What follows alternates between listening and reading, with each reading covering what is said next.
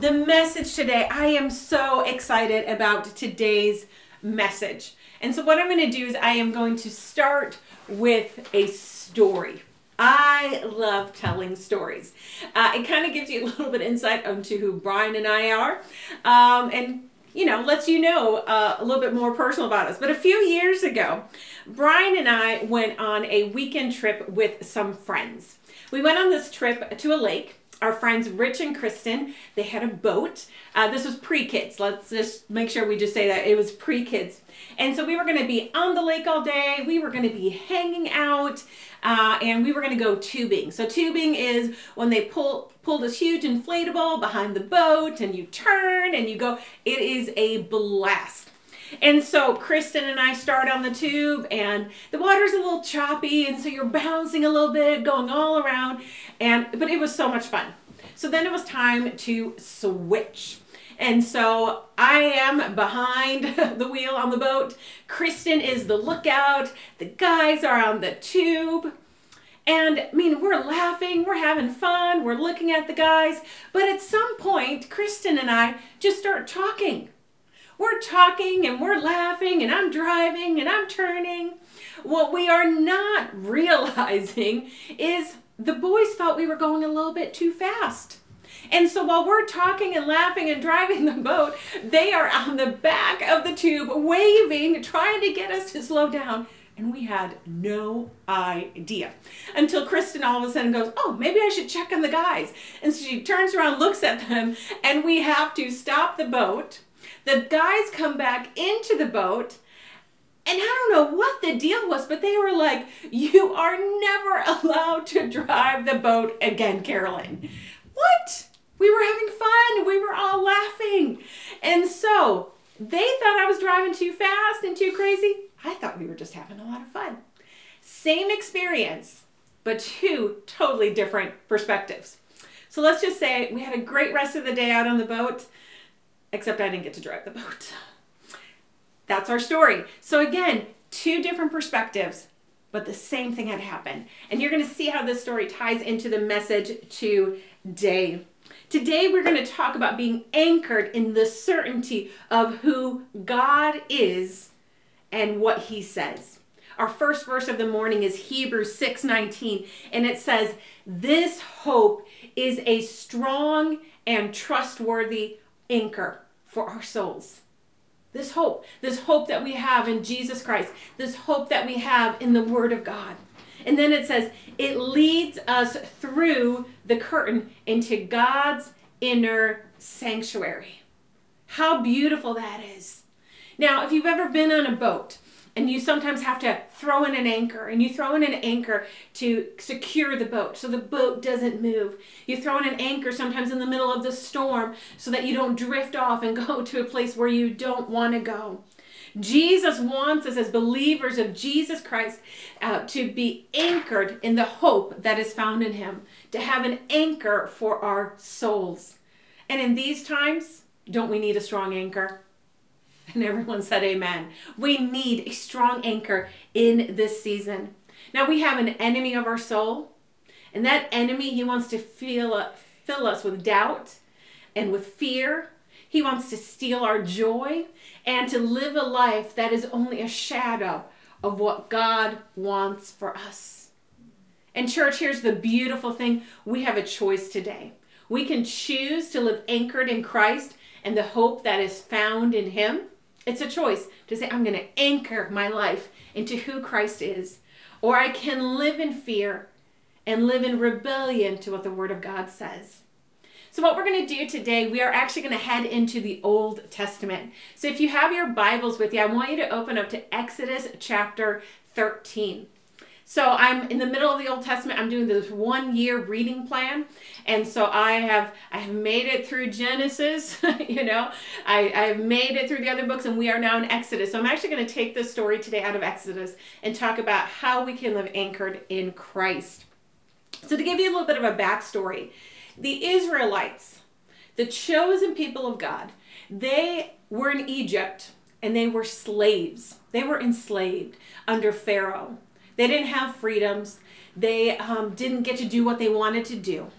And then God calls Moses. and says, I want you to free my people. I don't want my people to be slaves, but I want to take my people to the promised land. And so Moses, through a series of events, he frees the people and they head off into the promised land. At one point, they have to cross the Red Sea. The Red Sea opens up. They are able to walk through it. The Egyptians chase them, but God sustains them. Then they come to a spot where they don't have any food, but God provides food. In the morning, there's manna that comes. And so along the journey, God has shown his faithfulness. God has shown that he is with the people of Israel. And so now we come to the spot in verses 1 to 2 in chapter 13 of Exodus, where the Lord says to Moses, send some men to explore the land of Canaan, which I am giving to the Israelites. So they're almost there. They are almost at their promised land. So Moses gives a mission to these 12 spies. Explore the land that God is going to give us. That's their assignment. Go and explore. See what it is all about. This is kind of like at Christmas time. Imagine me telling my kids, hey, here's the closet with all the presents you're about to go. I want you to go and explore. I want you to go and peek and see what I'm going to give you. And part of that is to create that excitement. Good gifts are coming. It's so exciting. Can't wait. God has promised. God has said. And so what happens is now for 40 days, the 12 spies are exploring this land. It was supposed to be a land that was flowing of milk and honey. It was supposed to be their promised land. And so in verse 27, we see that the spies have come back, and the spies are standing in front of Moses and Aaron, who is Moses' brother, and all of the Israelites. And they're about to give this report of the promised land. And here they say in verse 27, we came to the land which you sent us. It flows with milk and honey, and this is its fruit. And they hold up this great vine of fruit just to show the people, look, this is what God has promised. Wow, this is looking good. God is for us. God is with us. But then all of a sudden, in the next verse, the spies say this, however, the people who dwell in the land are strong, and the cities are fortified and very large. And besides, we saw the descendants of Anak there. Wait a minute. We just went from this moment of this is what God has promised us to. The people here are strong. The descendants of Anak were intimidating. If you look in the history of the Bible, they were described as giants. They were big. And then we can read in the rest of chapter 14 where the spies, they go on sharing about the other people who live there and making the situation even dimmer. So can you imagine if you are all of the Israelites, you are waiting for this great report from the spies, and they say it's everything it's supposed to be, but we can't get it because there are giants who are living there. Can you imagine the murmur that starts among the thousands and hundreds of Israelites who are there listening? Wait, what did they say? What? We can't get it? Wait, but it has milk and honey. But oh, there are giants in the land? You see, these spies were speaking from a perspective. And their perspective was that God's faithfulness of the past didn't seem to matter. God's faithfulness from the past didn't seem to matter. And they were speaking from the perspective of they were lacking a trust in God's promises about the future. They weren't looking at God's track record. They only saw what was in front of them. Have you ever done that? I know I have. I've looked at my circumstances. I've looked at my diagnosis. I've looked at my bank account. I've looked at my friends and thought, well, that's never going to happen. I don't know. Is God really for me? Who do I think that God would care about what I need and what I want? And we do that, right? We look from a perspective where for some reason, even though God has been faithful in so many things, we begin to doubt that he will be faithful in the future. Well, maybe he was just faithful in the past, but maybe he's not faithful in my future. Well, I'll tell you this, God is faithful yesterday, God is faithful today, and God is faithful tomorrow. And then all of a sudden, there's this one spy, Caleb. And in verse 30, Caleb speaks up. And he says this, let us go up at once and occupy it, for we are well able to overcome it. This one spy, he speaks up. He's seeing the situation for a whole different perspective. Now, Caleb didn't say, no, there are no giants. He didn't try to sugarcoat it. And you know what? Faith deals in honesty. Faith isn't about hiding our head in the sand and pretending that there aren't issues. But our faith said, yeah, we didn't expect giants, but you know what? God is with us. And so we're going to be able to do this. And I love this, how Caleb says in verse 30, for we are well able to overcome it. We're not kind of able. We're not sort of able. We are well able to overcome it. Yes, there are giants in the land, but we are going to defeat them. Caleb saw something different. He was looking at the faithfulness of God in the past, and he was looking at the promises that God had in the future. But then in 31, as we continue the story, the other spies, they start saying, oh, no. We are not able to go against these people, for they are stronger than us. And in verse 32, we see that they give a bad report of the land. So what happens now? The spies brought a bad report. There are obstacles. We read in the following verses in Exodus 13 that people begin crying. They begin questioning God.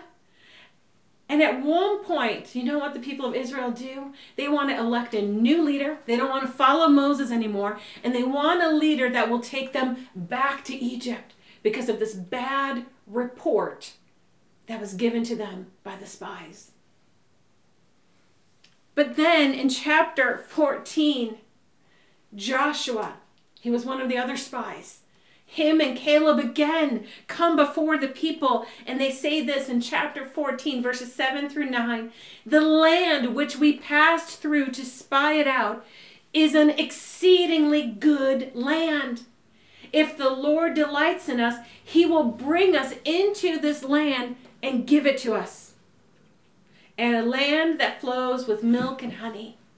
And then Joshua and Caleb gives this warning to the people in verse 9 and says, only do not rebel against the Lord, and do not fear the people of the land, for they are bread for us.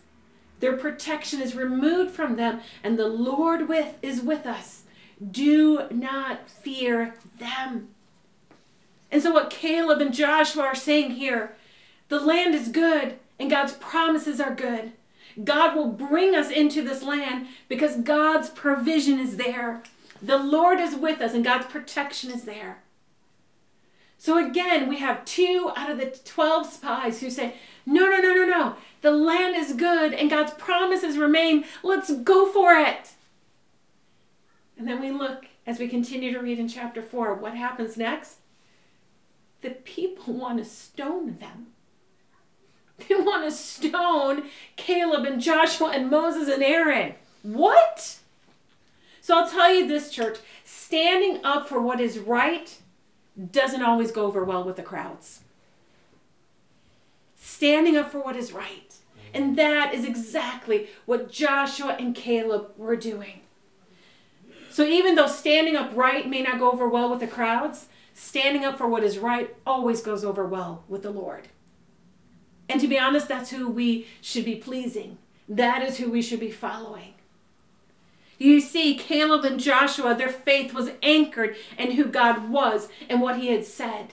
And there was nothing in the eyes of Caleb and Joshua, not even the potential threat of giants that would change their relationship with God, or even the threat of their own people.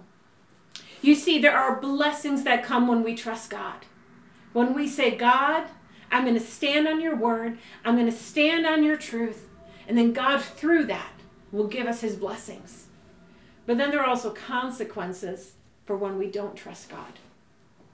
And so, as we continue to read in chapter 14 there in Exodus, there is a punishment for the Israelites after this.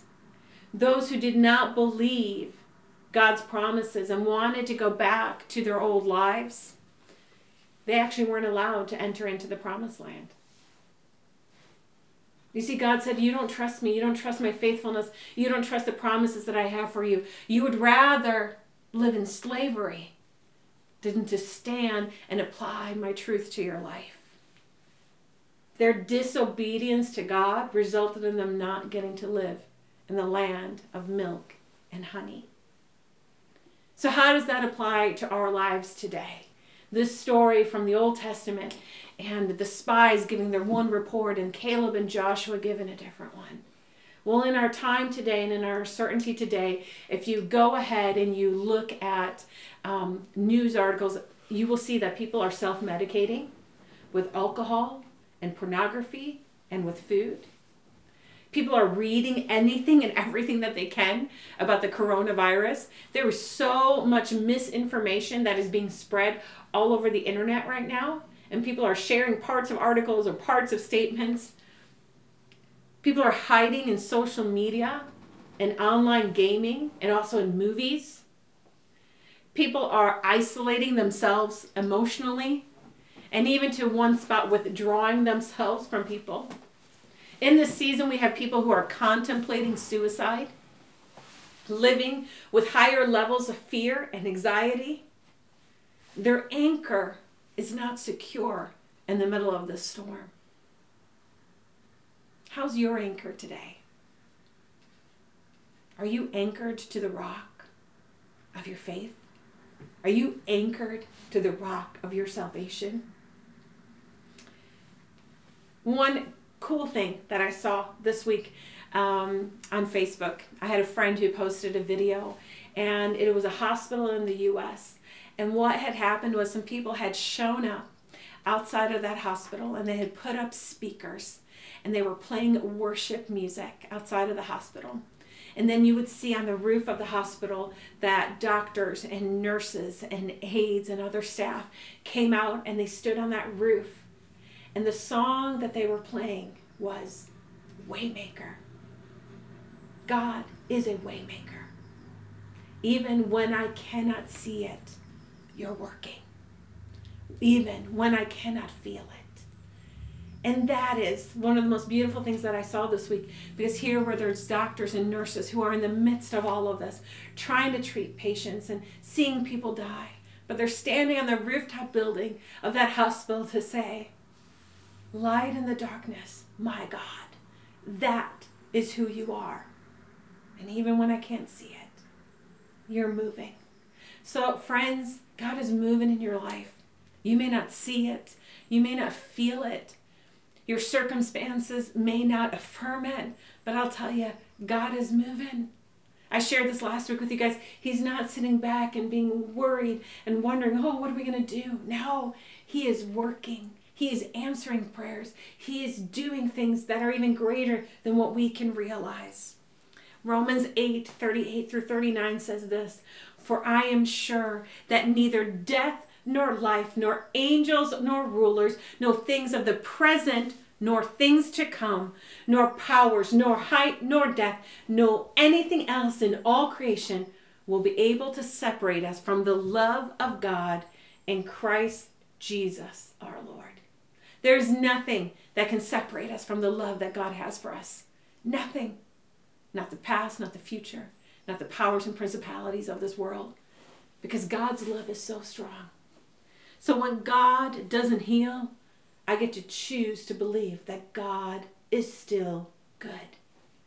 When I lose my home, I get to choose that God is still for me. When I get sick, I still get to choose that God is my protector. When my children are hurting, God still has a plan.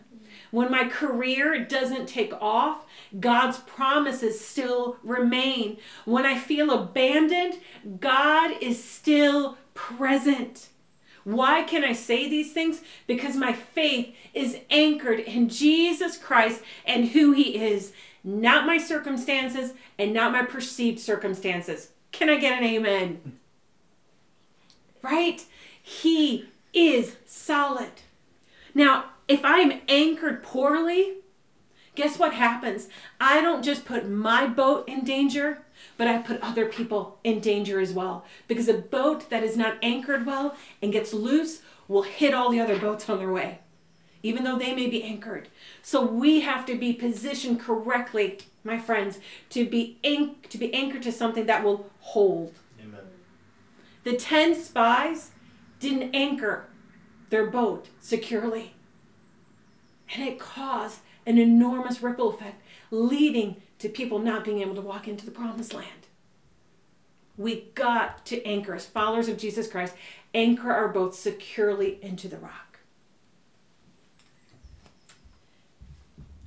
Honest question, and I asked myself this many times in my faith, how much more does God have to do in order for me to trust him? How much more does God need to do in order for me to trust him? How many more times does God have to prove himself that he is good and he is just and he is merciful, that he is full of grace, that he is slow to anger? Is it not enough that God sent his son Jesus to this earth to take my sin, to die on a cross so that I could have life and life abundantly, so that I could stand blameless before God, that I could ask for forgiveness and forgiveness would be freely given to me? What if God didn't answer another prayer in your life? Even as I say that, I'm like, no. God, I want you to answer prayers in my life. I'm not saying to tell you to stop praying, but what if he didn't? What if he didn't answer another prayer in your life? Does that mean he's no longer good? Does that mean he's no longer faithful? But let me flip it. What if God answered every single prayer you prayed this last week? Would you pray differently? Would you pray with more faith? Would you pray with more hope? What kind of prayers would God answer? And so my challenge to you and I in this season as we anchor our lives to Jesus, let's pray bold, strong, powerful prayers that align themselves with the Word of God. And let's see what God will do through it. Let's see what God will do through it. If this is maybe the first time you've ever listened to a church service online, maybe you have never had a personal relationship with Jesus Christ, we're coming to one of my favorite parts of our messages and our services. And that is you have an opportunity to ask Jesus to come into your life. Maybe once before you were a believer. Maybe you walked closely with the Lord, but life happened and things got in the way. And all of a sudden God wasn't that priority in your life. Well, I want to tell you today that God is standing with arms wide open and saying, I am here. Welcome home. And so if this is a moment for you where you say, you know what? I've been anchored in all of the wrong things. I want to anchor my life to Christ. I want him to come into my life. I want him to forgive my sins. I want him to become Lord of my life. You know what I want you to do? I want you to fill out that prayer card that we have. And I want you just to write in there and say, today I made a choice to make Jesus the Lord of my life. And as you fill out that prayer card and send it to us, we're going to send you some resources to help you, show you where to get started. And this is a great opportunity. And as you welcome Jesus into your heart, you know what he's going to do? He's going to stand there with arms wide open and say, welcome home, my son. Welcome home, my daughter. For those of us who have walked with Jesus a long time, I'm going to come back to our opening verse in Hebrews 16, verse 9. This hope is a strong and trustworthy anchor for our souls. It leads us through the curtain into God's inner sanctuary. And this is the beautiful thing. And as it says there in that second part of the verse, it leads us through the curtain into God's inner sanctuary. The stronger my hope is in Christ, the more intimate and personal my relationship becomes with God. The stronger my hope is, the more I get to know God, the more he's going to reveal himself. The more he's going to show me his goodness and his grace, his faithfulness, his love. And so can we in this season say, God, I'm anchoring even stronger. I'm digging in even deeper into the word. I'm digging even more into prayer. I'm going to listen even more to worship music. I'm going to put aside those things that may try to come between me and my relationship with God. I'm going to anchor in, and I'm going to be a person of hope, and I'm going to be a person of faith. And so let me pray for those of you who are accepting Jesus for the very first time into your life as your Lord and Savior. And for those of us who just say, it's time for me to anchor in. Jesus, I thank you for your word. I thank you that you can show us in the story of the Israelites and what happened with the 12 spies, Lord, that we can trust you. We can look at a situation and we can see it either for the way that the 10 spies did or the way that Caleb and Joshua. And Lord, I pray that we would have a Caleb and Joshua perspective, that we would look of your faithfulness in the past and hold on to the promises of the future that you have. I thank you for the men and women today, God, who are accepting you into their life for the very first time as your Lord and Savior. Lord, I thank you, God, for the party that you are throwing in heaven right now. I thank you, Father God, that they are going to know what it means to have a personal relationship with you. It's not about religion. It's not about do's and don'ts, but it is walking in the full freedom that is found in you. And so, Lord, remind us as we wake up in the morning to walk in your faithfulness, to walk in your gratefulness, Father God, to walk in your peace, to walk in your love. May we not take this season to be crippled by fear, but let us walk in the hope that you have for us. And so, Lord, wherever we're watching, whether we are sitting at the kitchen table, on our couch, or on our bed, in our car, wherever we may be listening to this message, God, speak specifically to our heart. And may we have ears and a heart to hear what you have to say. In your name we pray. Amen.